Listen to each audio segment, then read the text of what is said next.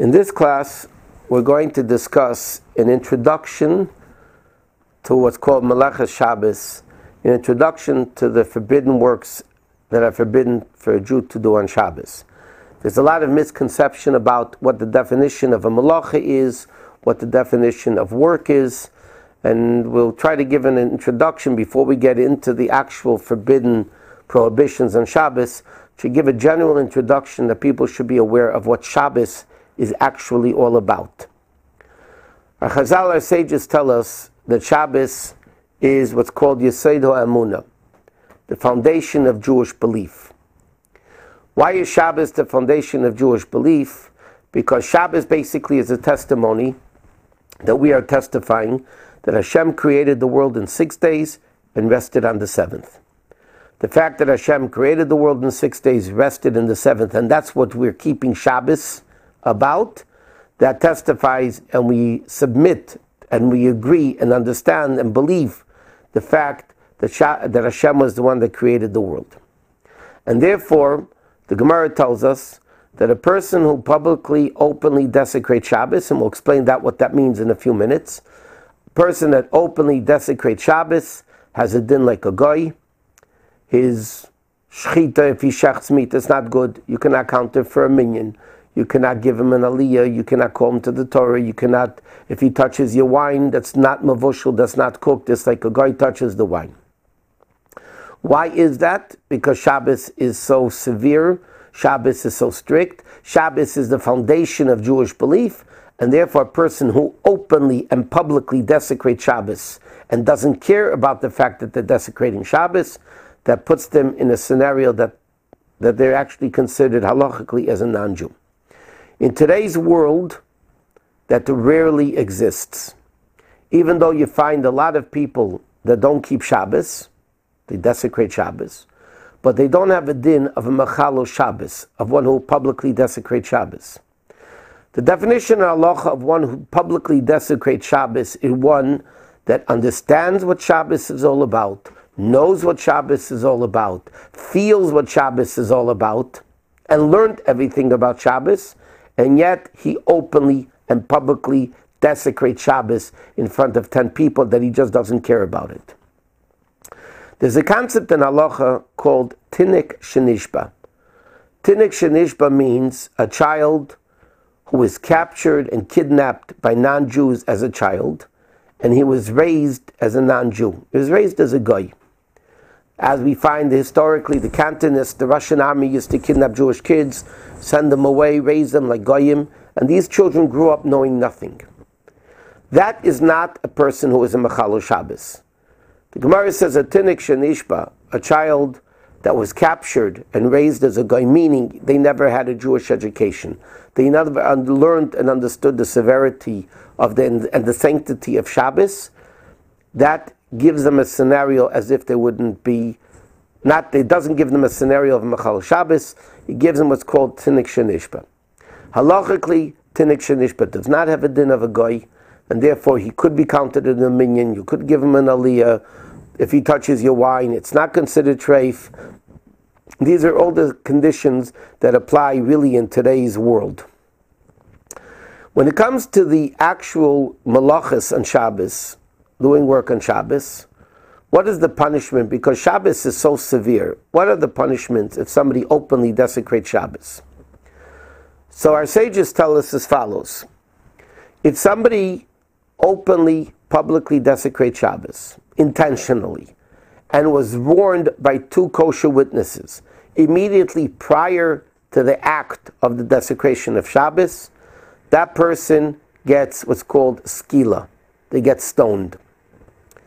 If somebody desecrated Shabbos intentionally, they knew it was Shabbos, they didn't care about Shabbos, they desecrated it anyway, the punishment is kares, which means that Hashem makes the person die younger than the normal age that they would be dying at, and they would therefore be punishable by death, but it's not that the courts kill you like the first one when you were warned, it's that Hashem makes you die earlier.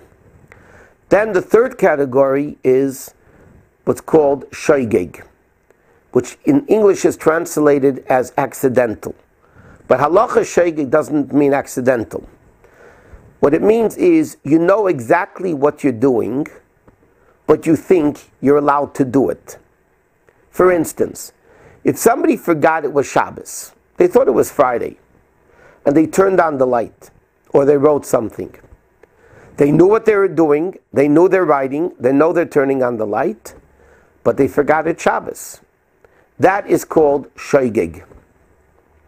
Another case of shegeg would be if a person knew it was Shabbos, they knew it was Shabbos, but they didn't know that you're not allowed to turn on a light on Shabbos. They didn't know you're not allowed to write on Shabbos. So again, they knew what they were doing, but they thought their act is permissible either because they forgot it's Shabbos, or they didn't know they're not allowed to do it. Halachah says another case, which should also be considered accidental, if you ask the question to a Rav, am I allowed to do this on Shabbos? And the Rav said, yes, you are allowed to do this on Shabbos. And the Rav made a mistake and the Rav was wrong and you weren't allowed to do this on Shabbos. That is also called shegeg accidental. What is the punishment for shegeg? In the time of the Beis HaMikdash, they had to bring a sin offering, a korban chatos. So once again, if somebody desecrated Shabbos intentionally and they were warned by two witnesses, they get capital punishment by the court, they get stoning. If somebody did it intentionally, but there were no witnesses, nobody saw, Hashem takes care of it. If it was done accidental, meaning you know what you're doing, but you thought what you're doing is allowed, so then the punishment would be a korban chatos, a sin offering. What happens in a case where a person didn't know what he was doing? For instance, a person was leaning on the wall, and by mistake they turned on the light. They didn't want to do it, they didn't know they were doing it. That is not shegeg. That in halacha terms is called misasek, meaning they didn't know what they were doing. Or if somebody walks in the street and by mistake they step on a bug or an ant or whatever, they didn't know what they were doing, that's not called shegeg. That doesn't need a forgiveness because you didn't know what you were doing. Shegeg is when you know what you're doing but you thought you're allowed to do it. So this is the brief introduction about Shabbos as far as the malacha of Shabbos and the severity of Shabbos. What is the concept of malacha on Shabbos? Malacha on Shabbos means it's forbidden to do various work on Shabbos. Now again, malacha in English is translated as work. On Shabbos is forbidden to do work. But the question is, what is work? For instance, if somebody schleps and drags a big table all around the house on Shabbos, they are really not desecrating Shabbos in any way. They might not be resting on Shabbos. There's a mitzvah that's called Tishbeis, that you need to rest on Shabbos, and the person's not resting, but they're not transgressing any of the 39 Avis Malachas, meaning the 39 major types of work which are forbidden on Shabbos. So the question is, flicking a switch can get me killed, and schlepping a big table all over the house, back and forth the whole day, doesn't do anything. What is this concept of malacha? Or if somebody says, for me, I enjoy driving to the beach on Shabbos. So for me, driving is not work, it's pleasure. And why is that not allowed? And other things which I would consider work is allowed. So the explanation is as follows. The whole concept of Shabbos, as we mentioned before, is because Hashem created the world in 6 days and rested on the 7th. Our Chazal tell us, Hashem did not create the world with effort, a lot of hard work. Hashem said, and it became. Hashem said, Yehi or, let there be light, and light became. Hashem said, let there be a heaven, and the heaven became. Hashem said, let there be animals, animals became. Let us make man, and man became. Hashem didn't create with work. Hashem said, and it became. So therefore, the whole concept of Shabbos is not that Hashem worked 6 days and rested on the 7th. Rather, Hashem created 6 days. He created for 6 days, and he stopped creating on Shabbos. It wasn't that Hashem became tired and he needed a day of rest to lay in bed. Chas v'sholom to say that. Hashem created 6 days and stopped creating on Shabbos. Therefore, our sages tell us what is considered creativity is forbidden on Shabbos. If it's not called creativity, it's not forbidden on Shabbos.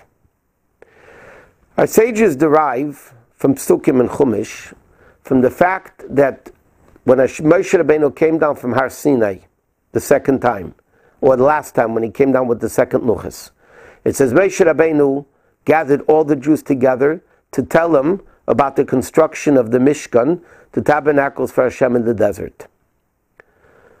Before that, the introductory pasuk of that telling them how to construct the Mishkan, Moshe Rabbeinu said to them, you have to keep Shabbos. And therefore Chazal, our sages tell us, that what is the definition of creativity on Shabbos? Those things that were done in the process of the Mishkan, whether in the construction of the Mishkan, the functioning of the Mishkan, things that were done in the Mishkan is considered creativity.